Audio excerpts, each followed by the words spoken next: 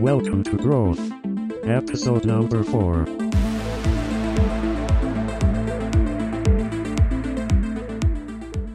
Before anything else, like just as a consumer, I'm finding myself not thinking about Amazon as my place to just get my things, because the delivery dates for so many things are starting to get pushed out. Yeah. I know for a fact I'm not the only person that's feeling this way. Like once that easy fix is over, right? It's almost like an addiction, right? We got so comfortable, so used to being able to just click a couple buttons, and then some guy in a blue van shows up in 2 hours and your thing is here. Once that's removed, you start scrambling for some alternative, right? And I'm finding myself buying stuff from retailers that I probably would have never thought about, just because historically Amazon was always better performing in that it would show up quicker, maybe the price was better, or both, right? Now, just because of those delivery windows that are being pushed out so far, I'm not even thinking about the price anymore. I just need my thing so quickly. I'm willing to pay a lot more for it. Like, to give you an example, I bought something from Guitar Center for the first time in years. Do they still exist? They absolutely still exist. And they have 2-day shipping for a nominal fee. And you bet your ass I paid for $2 shipping or 2-day shipping, and it showed up in 2 days, and I was ecstatic, right? Like that's great. It made me realize how fixated I got on things showing up so quickly. Like Amazon was like ingrained in my being almost. Like I'm working on a new project to kind of keep me stimulated in the age of Corona. And I was shopping for supplies, and I found myself with like 3 different retailers trying to check all of the boxes, because some things Amazon still had that I could get by Saturday, which, was still 4 days.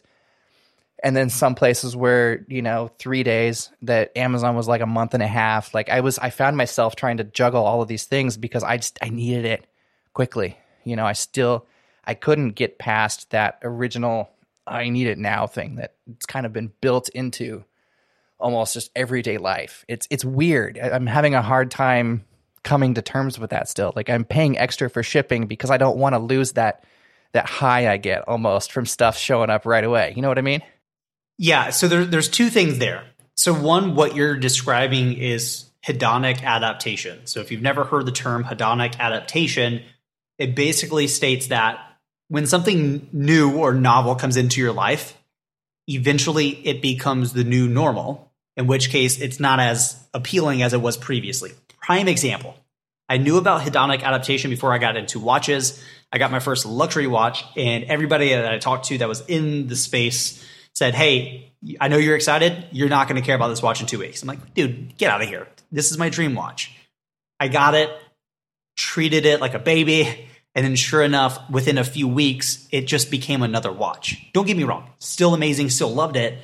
But I watched myself mentally go through the point where I'm like, no, it's my watch. So this applies to everything, right? You get your first Lamborghini. Oh my gosh, it's a Lamborghini. Eventually, yeah, that's just my car. Hard to accept until you experience that. 2-day shipping, same thing. So it's understandable that you're so thrown off because you're like, no, that's how this works. Why is this different, right? We're good at being humans. We are really great at pattern recognition. The moment we realize a pattern has been broken, we really don't like it. We're like, okay, what's going on? Like, is a tiger going to eat me? What's happening here, right? That's where our mind goes. Number 2, I wrote a blog post on my personal site not too long ago talking about the power of defaults. And so I am a huge fan using things like standardization in other areas of life. Obviously, I'm an automation dork. We already know this. From a technical standpoint, you can't automate things that are non-standardized. It's very difficult, right? It's hard to automate things that are not, if they have a lot of variety, it's really hard to do that, whether that's software or hardware. Therefore, if we can change the word from standardized to default, kind of the same thing, we can make our lives a little bit easier, right? Like, okay, I only wear shirts or t-shirts from this company in these 3 colors, and this is my size. If I need to replace a t-shirt, that's where I go. I'm reducing my decision fatigue. Here's the thing about Amazon. Amazon helps you reduce your decision fatigue. in one way, but not in all the ways, right? Because there's so many things on there you can purchase, you have all the options. But the thing you don't have to do is what you had to do, which is let me look at 3 different companies, compare the 3, and see what makes the most sense. I don't have to do that. I can pull it up, search, be like, oh, cool, it's got 5-star reviews, purchase, I move on with my life. That took me hardly any time. They're helping reduce decision fatigue. Now, I think there are going to be companies that will take advantage of the situation because they're primed to do that. Companies like Guitar Hero, such a child, Guitar Center, they don't have physical locations hardly ever. I think there's one maybe still in my state, and actually it's here in Jacksonville. But okay, they can start to offer 2-day free shipping, maybe for a short period of time, right? They're really looking short term. They're looking at market share increasing right now, right? Oh, hey, we still exist. Yeah, they can't give you 2-day shipping. We'll do it. We'll lose money. It's fine. What I think will end up happening, though, is we will shift directly back to where we were with Amazon as consumers. It makes sense. They're at the forefront of innovation. People can talk bad about them all they want, and every company has pros and cons, but they're fighting for 1-day shipping. They're fighting for 2-day shipping. They're fighting basically for drones that instantly bring it to your place. They'll get there. So I think we'll go back there because 1, it's comfortable. 2, it's consistent for the most part. And it's going to keep iteratively getting better, right? So now we get to a point where Amazon can give you 1-day free shipping. Hedonic adaptation kicks in. Now 2-day shipping is it's twice as long as it should be. My original thought when I was thinking about this as I was experiencing it was like, this feels similar to how society kind of got bored with ebooks as a delivery method for reading, right? Sure. Ebooks, if for those too young to know, we used to read these things called books. They was bound paper, various thicknesses, sometimes hundreds and thousands of pages. A brick. It was a brick, right?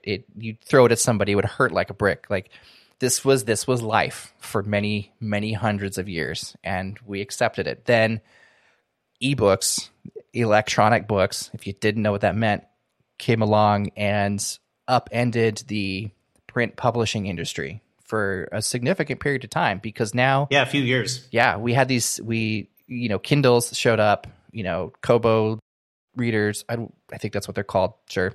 Yeah, Kobo. Yeah, you can tell they turned out well, right? Because I couldn't think of the name. The ability to essentially download a book in a moment's notice. In some cases, really cheap. Oh yeah, it was cheaper than the print version. Of course, Amazon got in a lot of trouble for that. There was at least one lawsuit that I can think of that was settled. If you ever got $3 in free ebook credit for some reason, that's probably why. Being able to download books from practically anywhere. The early Kindles used what they called WhisperNet, which was essentially free 3G service from AT&T, let you download a book without having any kind of regular, typical internet connection. That really put a dent in the print publishing industry, and it hurt print sales for a while.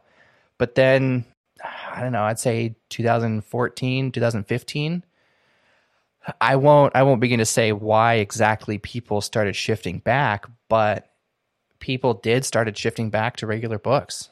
Yeah. Print sales. Let's see, I wrote it down here. Print sales were up 20% in 2015 compared to the year prior, and ebook sales were down 6%. So, ebook sales didn't just completely disappear again because people got bored with them, but there was a substantial shift.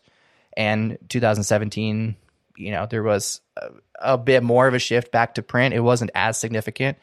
I think it kind of found its balance. There's a reason print books are still made, because people do buy them. I think it found a new, equilibrium in society, in the universe, whatever you want to call it. I can't help but wonder if we might see a little bit more of that when it comes to online sales. Yeah, I think I get what you're saying. And really, if you think about it, the ebook situation, because I have both, right? I really love physical books, but I really do also love the idea of an e-reader. So I do have a Kindle Fire. I like the idea that everything can fit there, and that's awesome. I have this odd fascination with fitting my entire life into a trunk.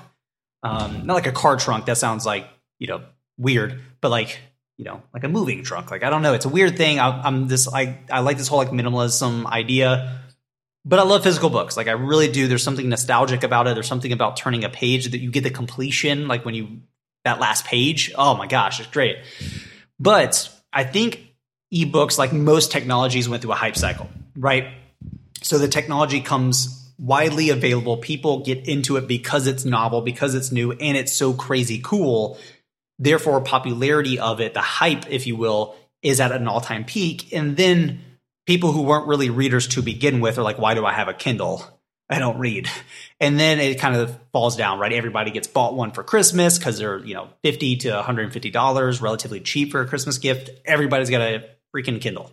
But then the people who really actually enjoyed it, they were readers to begin with, or they found a passion for reading and loved that Kindle experience, stayed with it. And it leveled out.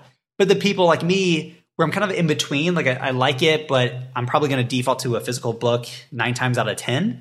I'm going back to physical books. I don't think that's the same thing with Amazon. I think Amazon definitely went through a hype cycle where everybody had it's funny. I don't even consider the fact that I have a Prime account. I always get like my annual subscription fee. I'm like, what are you charging me for? What did I buy? I'm like, oh, I forget I pay for 2-day free shipping. My bad. I think it's already past that hype cycle. I think it's now the new normal. Now, do we get to a point where people say, maybe I should strongly consider Walmart's online platform or Jet's versus Amazon? I think you could. The hard part though, and it's a positive to Amazon as a company, they've done such a good job at developing an ecosystem that makes it harder for you to transition. So in SaaS, really just any product, right? You have this whole idea of stickiness, right? How hard is it for you to switch, right? Is there a high switch cost? What you want is a high switch cost, but for all the people to be with you, because now it's painful to leave. If I have the Amazon Echo, if I have Alexa, if I have everything dialed in, I'm not switching. Why would I switch to Walmart? My Alexa doesn't work with it. That's very smart. And I think they were able to see, okay, we do have competition. What we do is amazing logistics, but it can definitely be replicated. And you can, unfortunately, hire people that used to work here to replicate that. That's what happens in large corporate companies anyways. We need to make it harder for people to leave our ecosystem. And I think they've done a pretty good job. So I don't really see that shifting. I think people that are not readily in that ecosystem heavily, yeah, I could definitely see people considering Walmart.com or Jet more so than Amazon.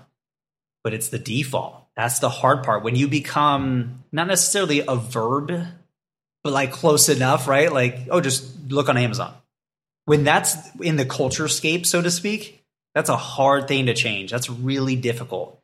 It's like a company dethroning Starbucks.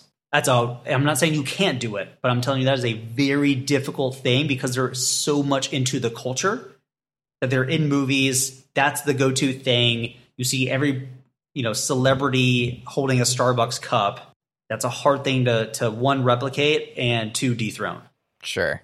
I think in the coffee shop analogy is actually a really good one in that there will always be kind of subsets of the population that can dethrone Starbucks, but only in their like specific circles, right? Like exactly. Portland is a prime example of this, right? Like Portland coffee, if you mention like Starbucks is, it's a swear word in the Portland area, right? But that kind of appreciation for niche, small batch, hipster made coffee products, it doesn't extend everywhere. Here in Seattle, we are Starbucks. Right. Like that's right. 100%. There are other shops like that, but they don't nearly get the attention that Starbucks does because there's literally a street in Seattle where there's a Starbucks on a corner and then a block down the road, there's another Starbucks. And it's consistent for the most part, right? So I think that's a thing that Amazon has been really smart from a branding standpoint. You pretty much know what you're going to get. I don't have to think or guess that. If I walk into a Walmart, I don't know if I'm getting shot or, finding healthy food. I really don't know. And so me naturally, not that it's rational, I assume the online version's the same. I don't know if I'm going to order a pillow and you send me a bed because my previous experiences with your company has not been that great. Mm-hmm. maybe that's only me, but I feel like a lot of people would view it that way. Like, why switch? I guess, you know what I mean? If that's the question in people's minds, I don't think they're going to. And I think that's what drew me to purchasing from niche retailers that specialized in the items that I was going for, right? Like, Yeah. you know, I was looking for a replacement microphone, the one I'm talking into now, because I had heard about it. I wanted to give it a shot for this episode that we're recording, and I couldn't get it on Amazon. So I'm not like, my thought wasn't to go to Walmart and see if they have it, because it's not just like a general merchandise thing. So I think in that particular case, I knew Guitar Center carries those kinds of things, so I'm more likely to consult them. But on just like a regular everyday item, like, I don't think about specialty retailers. You know, like, there's a specialty pet food store literally across the street. I've been there maybe twice in the last 3 years, because I am more apt to drive 5-7 miles to the Petco, because it has the things I'm familiar with consistently at prices that, you know, they're good price points, right? Like, there's that consistency is what I'm going for more than anything else. You know, I don't know anything about the odd obscure brands that this, you know, holistic pet food store carries. Yes, they're a lot more convenient. I don't see the benefit. Essentially, that's what it comes down to. And there's different types too, right? I mean, there's still the going direct to the brand site. There are companies, there are products 100% that I would refuse to buy on Amazon because of counterfeiting. Prime example, I'm oddly obsessed with James Bond, and especially the brands around James Bond. The products around James Bond are just amazing products. One of those is the Globetrotter suitcase. Old school, amazing, super cool. I would never buy that on Amazon, because I would be afraid that and these things are not cheap. They're anywhere between, like, they're a London-based company. So, you know, with conversion US dollars, anywhere between, I would say, $1,100 up to probably $5,000. So if we're going to spend that kind of money on something, I'm not running the risk of it being counterfeit or me getting a good deal, quote unquote. Not going to do it. Don't care if Globetrotter, the brand, is on the listing as a third-party seller. Not going to do it. I'm going straight to you, and I'm paying more money. I generally avoid third-party sellers if it's not obvious they're like a authorized retailer of a thing. Yeah. Like, especially like coming back to my microphone thing, like, I know for a fact Rode doesn't have many online authorized third-party sellers of their brand. Right. Yeah. That's just a thing, right? It's very common in the professional audio space. There are maybe 6 retail chains ever to carry that brand besides the brand themselves, and that's it. Right. So I would never go to some random third-party seller, even if it was a legitimately obtained product or if it was still new in the box. I don't want to run the risk of things like it's secretly a really good fake, exactly. Right? Or the warranty won't be honored because it wasn't an authorized retailer. I think we all have those lines that we'll draw, but there have been times where I've bought things from third-party sellers, mostly lower value stuff. Exactly. Because it showed up quicker than what Amazon could offer me, even if it was maybe a little bit more expensive.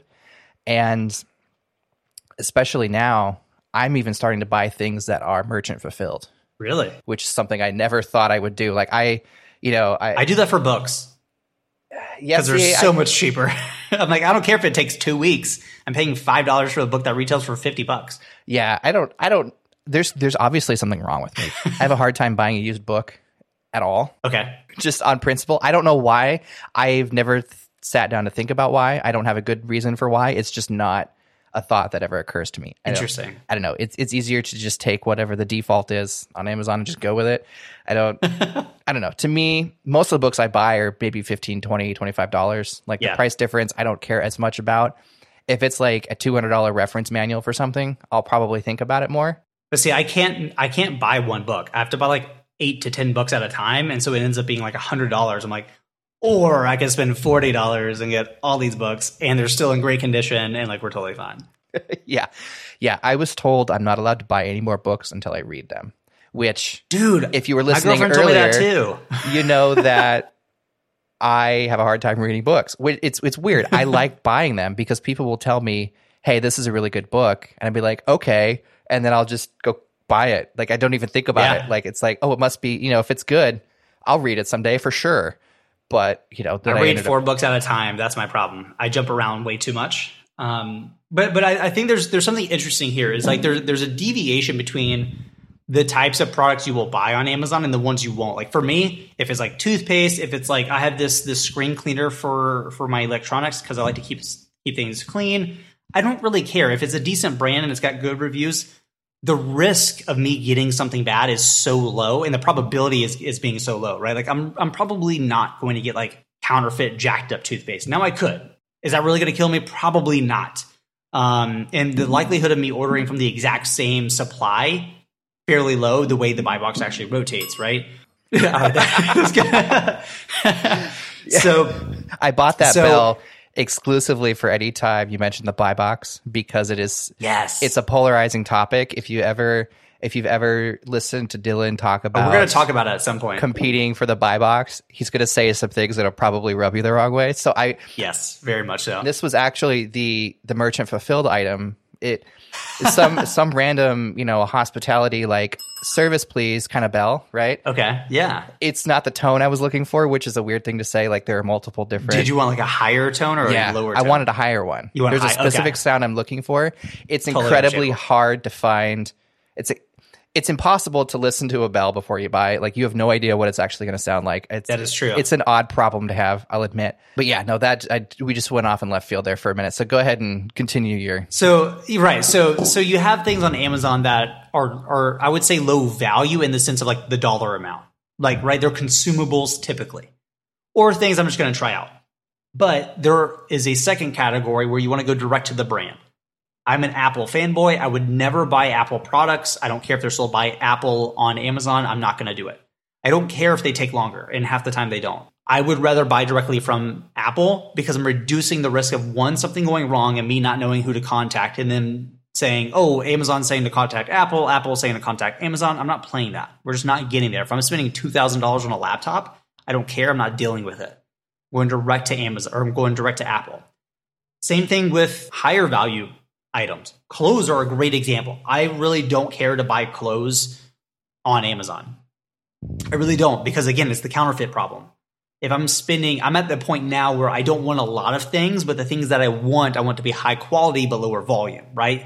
So I don't want to have, as a prime example, 13 pairs of shoes. I want 3 pairs of high quality shoes that work in every situation. Total variety, like it works. If I'm going to spend $700 on a pair of shoes, I'm not going to do that on Amazon. I'm probably going to go direct to the brand, because if something happens, I can contact them. They have record of everything. I'm their customer, not Amazon's customer, and it's going to work in my favor. So that's category number 2. Category number 3 are, oddly enough, the online, not boutiques, but it's not just the brand. They carry multiple brands. A prime example is MrPorter.com. Love this brand. It's a brand it's basically like the Nordstrom, but online. You know, right? Nordstrom has a website, right? I know, they totally do. but Mr. Porter is mainly they may have one in-person location in London, but I'm not sure. But either way, I would trust them because they are their own brand and they only stock a specific style of clothes that work for the brand that they have built. And because of the quality of items that they carry, I mean, this is not a cheap store by any means. There's a large variety, certainly, of prices. But I know if I'm purchasing something from them, it's going to be taken care of because their brand, like that's built into their brand. Another great example, I bought, because again, I'm obsessed with James Bond. Ian Fleming, the author, was obsessed with certain brands, right? One of those is Floris, and that's basically a cologne brand, and they have different, bath salts and stuff like that. And so it's like, okay, there's this specific version, it's number 89, that I've always wanted to smell. So I went to their site and I purchased a sample. When it arrived, I was like, what is this? Because I ordered a little baby tube, and it came beautifully wrapped. And we're talking a sample, by the way, like a $5 sample. Beautiful box. It's got a seal on the wrapping paper. I mean, it's beautiful. I mean, you can't see this, but like this is like high quality. Even the actual, this is just a thank you note, and then this is the actual wrap, if you will, for for the sample. But this is high quality. Like, to me, that does matter to a certain degree, depending on the product. I mean, this is like not a cheap, but certainly not a incredibly expensive cologne. But because there's a brand behind it, I have higher expectations, and that's understood. Mr. Porter is a prime example where they're going to have brands like Florist that they carry. But Florist will take care of you if anything goes wrong, but absolutely 100% Mr. Porter will also do the same. In that situation, I'm totally willing to go to that type of company because they specialize in one area of products. Men's fashion. Awesome. Done. Easy. So I think you'll still see a lot of that, and I think you'll start to see more of that. I'm not sure the distribution of it, but I certainly can see it happening. But this is not going to be a .com bubble of pets.com. We carry everything for pets. No, it's going to be a little bit more niche than that. It's going to be not commodity-based products, right? If it's a consumable, sorry, it's Amazon for the most part. If it's something specific like men's high-end luxury shoes, Mr. Porter. You have trust, you have consistency, you don't have to worry about things. Now, Mr. Porter certainly sells like the Globetrotter suitcase I mentioned, so I could purchase it through there and I would feel comfortable doing that.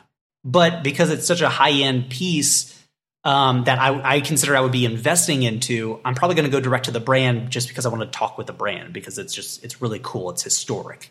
So I think you'll see some more nostalgic-based shopping for key items. But everyday use kind of stuff, if I'm buying notebooks, I'm sorry, I'm going to Amazon. And I'm going to buy Moleskine from Amazon. And if it's fake, I don't really care because I can throw it away and it costs me $10. This is leading perfectly. I don't know how I'm doing this, but my last thing that I wrote down here is exactly where you've landed right now. And that's drawing the line between where to start your brand. Like if you're going to start a brand for the first time, how do you decide where to place it?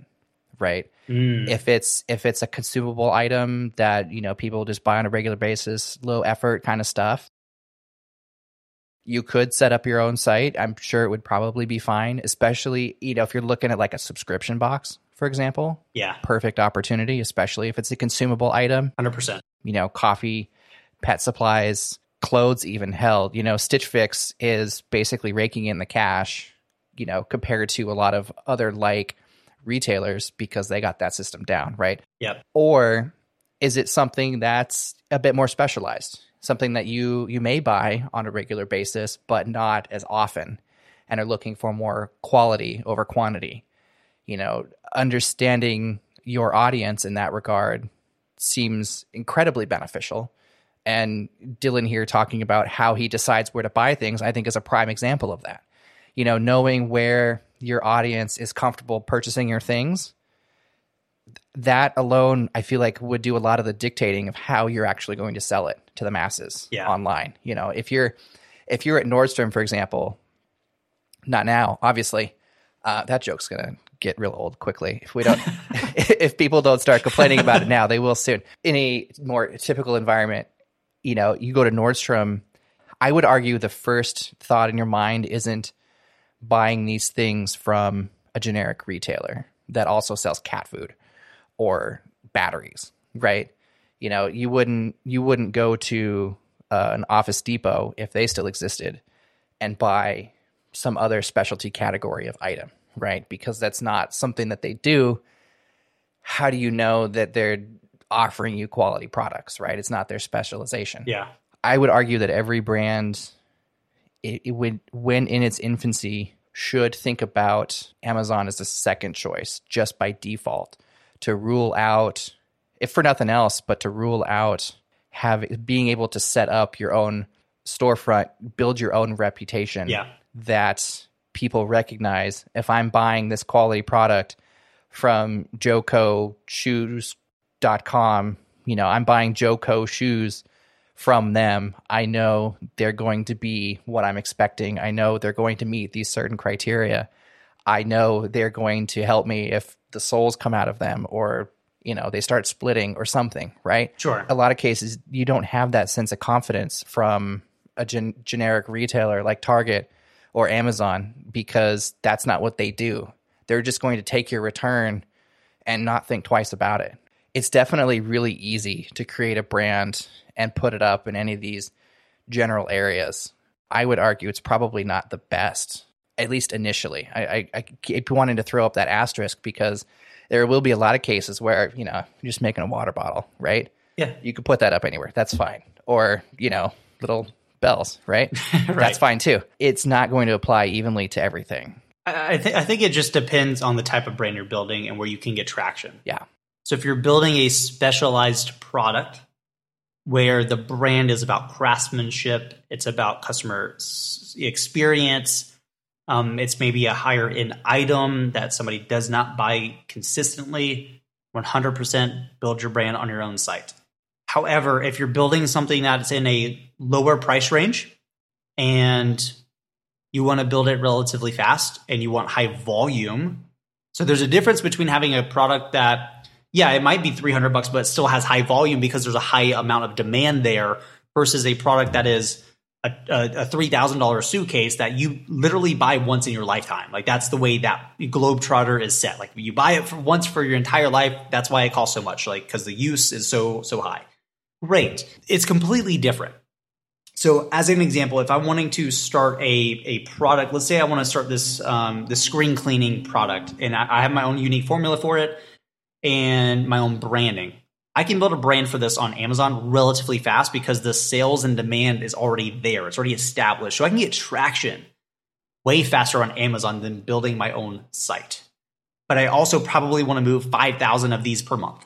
If I'm starting Globetrotter as an example, it's handcrafted. It's bespoke, meaning that I'm tailoring the designs to your needs. I'm sorry, I'm not doing that on Amazon.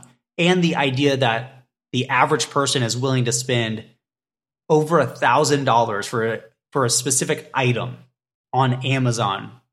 Nah, sorry, not going to happen. Like, I mean, it does, but it's fairly infrequent, and you're going to have way more like actual concerns and questions regarding that. And most people are putting in a lot of thought, a lot of time, a lot of research into: do I buy a suitcase? Do I buy a weekender bag? Do I go leather? Do I do vulcanized whatever? That's different. I'm looking at the brand. And if you're in that category, build your brand and then potentially consider jumping onto Amazon once you have brand recognition. I think that's a different thing too, is some people are completely fine buying Apple products on Amazon. And there's nothing wrong with that. I don't think. Just for me, I would just rather go direct to Apple. But because there's so much brand recognition for Apple, people are searching for Apple, not laptops. They're looking for MacBook Pro, not laptops. If you're at that point, then Amazon as a sales distribution channel makes more sense. So for real quick, before we wrap this up, let's touch on the small amount of gray area in the middle.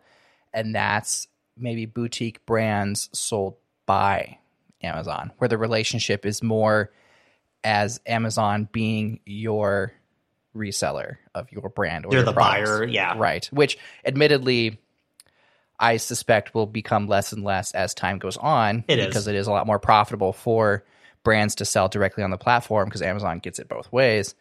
But there are still a lot of brands, Apple, etc., that Amazon is a large buyer of, and their products are sold on the platform along with everything else.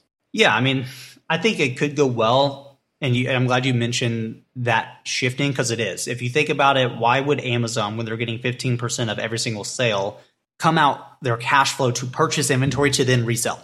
When you could just do that, they could just, like from a cash flow standpoint, they're just getting commissions essentially on every single sale and not having to come out of pocket.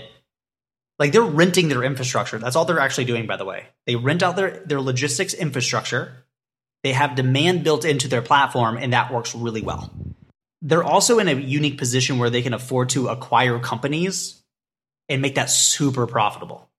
So if you look at an opportunity cost on the ROI of me purchase your brand and me sell it on our platform, or I go acquire this AI company that's going to save us, let's say, 3% annually, I'm probably going to go acquire that company. You just became the small fish. And I think this is a very important point. You really need to understand the difference between buyer and supplier power. If you've never understood or read about like Porter's five forces, you absolutely should. You're not that important in that situation, which is hard to hear, but it's the reality. If you can understand that, then you can take a more active approach and not rely upon Amazon, gracefully choosing your brand as the next thing. No, you need to do that yourself, because the likelihood of that happening moving, into the next decade is going to be diminishing. Because again, like, why would they do that? As demand continues to grow, and by the way, there are still markets that they have not really dove into. A prime one that's really at the top of a lot of people's mind right now is Africa. And people can, argue all day long, but this is a large populace of people that are starting to come online for the first time ever with 5G, by the way, when we came on with dial-up, so they're skipping a lot of steps. The amount of opportunities for disposable income is exponentially going to increase, which means the consumption rate will also increase theoretically at the same growth rate. Amazon would be stupid not to go into that market. We have quite a few brand examples of that, right? Let's think of some maybe from a while back, like Woot or Zappos or D Preview or DP Review, however you want to pronounce that, or Comixology, 6 p.m., East Dane, Ring, Euro.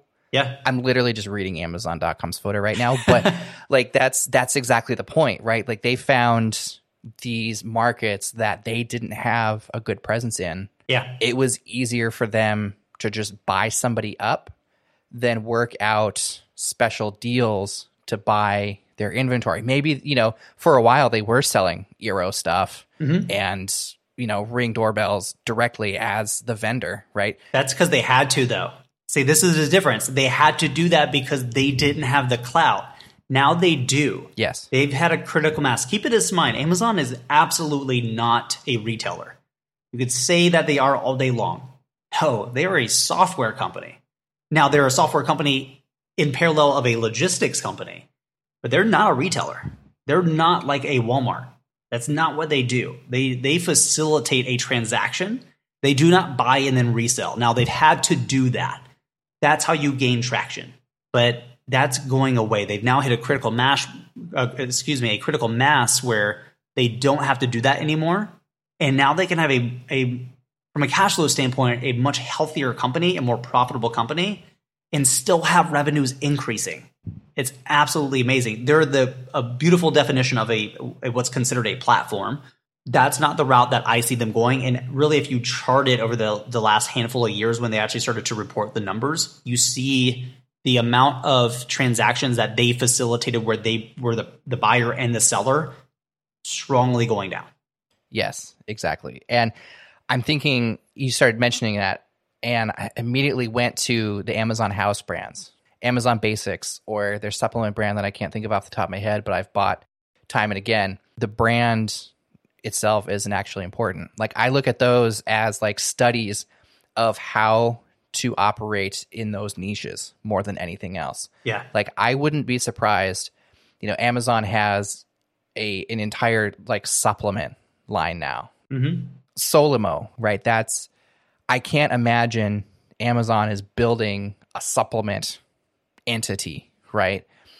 I see Amazon with the amount of power they have, learning how that space works so they could take that knowledge and go suck up a supplement company or two and add it to the Amazon machine more than anything else. Imagine being able to buy a company and increase their revenue by 30% in quarter one. They're capable of doing that. And what's crazy is, being an Amazon seller and understanding how things work, you're also capable of doing that, by the way. There are amazing brands that are strictly offline that you could purchase. You could buy that company and then take it online, or the inverse, right? You have private label brands that are started to get traction on Amazon. They're doing 6, sometimes 7, sometimes even 8 figures just on Amazon. And now you can take it into offline retail. I think Anchor is a great case study of a brand that started from nothing and was able to utilize Amazon's presence and resources. And now, like, there are so many different knockoffs. Like, if that's not a testament to their success because of Amazon, and it's Yeah.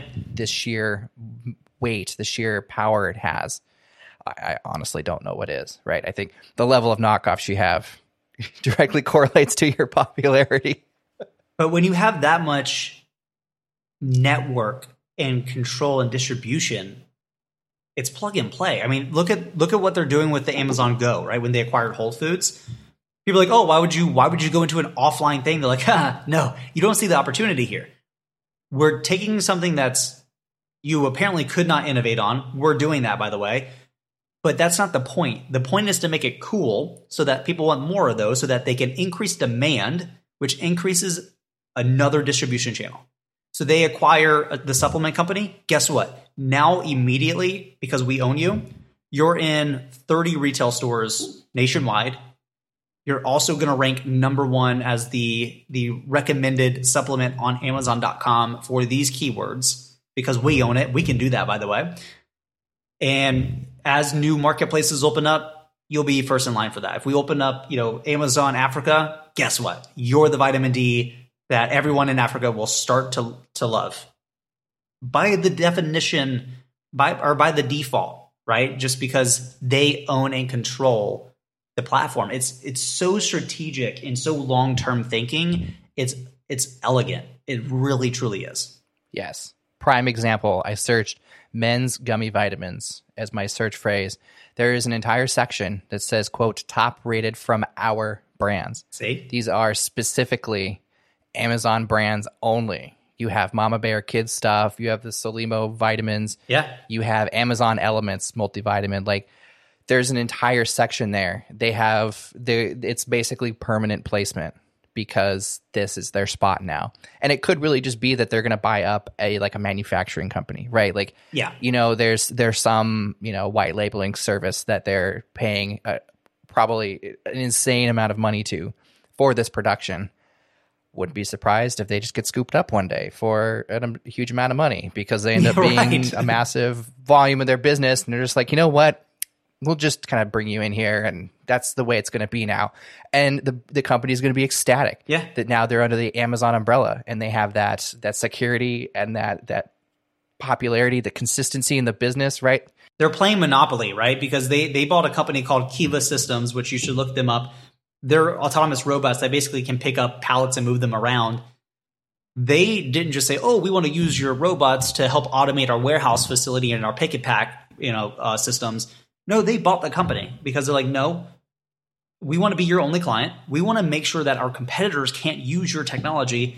We'll buy you for a 10 times multiple, which is outstanding. Mm-hmm. You're now an Amazon employee. We'll give you stock options. You just became rich. We just shored up some potential IP, and we just automated 30% of our fulfillment centers. Yes. So smart. But that's an important thing. A lot of sellers, or not sellers, because this is not a seller's podcast, but like business owners do not think that strategically, right? I'm a huge fan of saying play chess, not checkers. Checkers is very much like, okay, one move at a time. No, there's such thing as called second and third order thinking.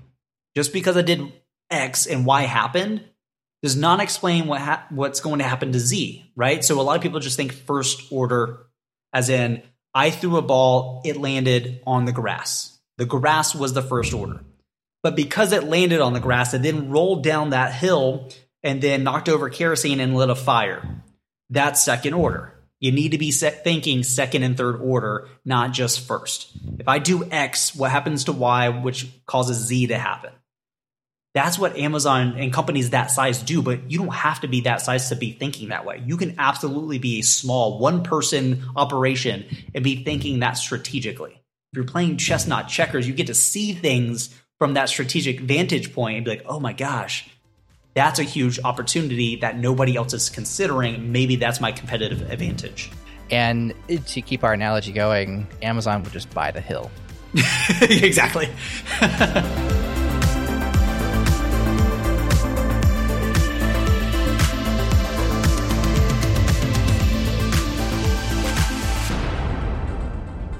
Speaking of Kiva, I've done a warehouse tour twice now, both as the general population going to a fulfillment center that's on the list and just, getting welcome to Amazon. Look at all this cool shit we can do. Look at our robots. Right. And then I also went to one as a seller. They hosted one here in the area at BFI 5. At that particular warehouse, they only do business, large customers, and special things, and apparently seller tours now too. It's a new thing they're working out. And one thing that they told me, they didn't tell me I couldn't tell any of what they told me publicly, so I will share this. Every new fulfillment center they're building is going to be robotic. Yeah. They are not building any new human-centric storage systems at all. If you've never seen a robotic fulfillment center yet, you'll have the ground floor, which is all the hard, heavy lifting stuff, belts and boxes and trucks and all of that. And then there will be a second or a third or a fourth or a fifth floor. Usually, at least the one I went to, 4 floors of this, at like one half of the building, 4 floors high. That was all just robots. Yeah. With their square column shaped storage racks all running around in their little pen. Like there's literally hundreds of thousands of square feet of these guys. Yeah. They've built such an intricate system. There was no way they couldn't not acquire Kiva at the level that they've integrated these robots. Like it was basically a requirement to get to that point. And it's amazing watching how it's a work of art, practically. An Amazon fulfillment center. It's insane. It's beautiful efficiency. I love it. It would be a dream for you, Dylan, as somebody that loves automation. I just want to sit in the middle and have robots just do work around me and me just meditate. Be like, yes, I am the human. Do my bidding.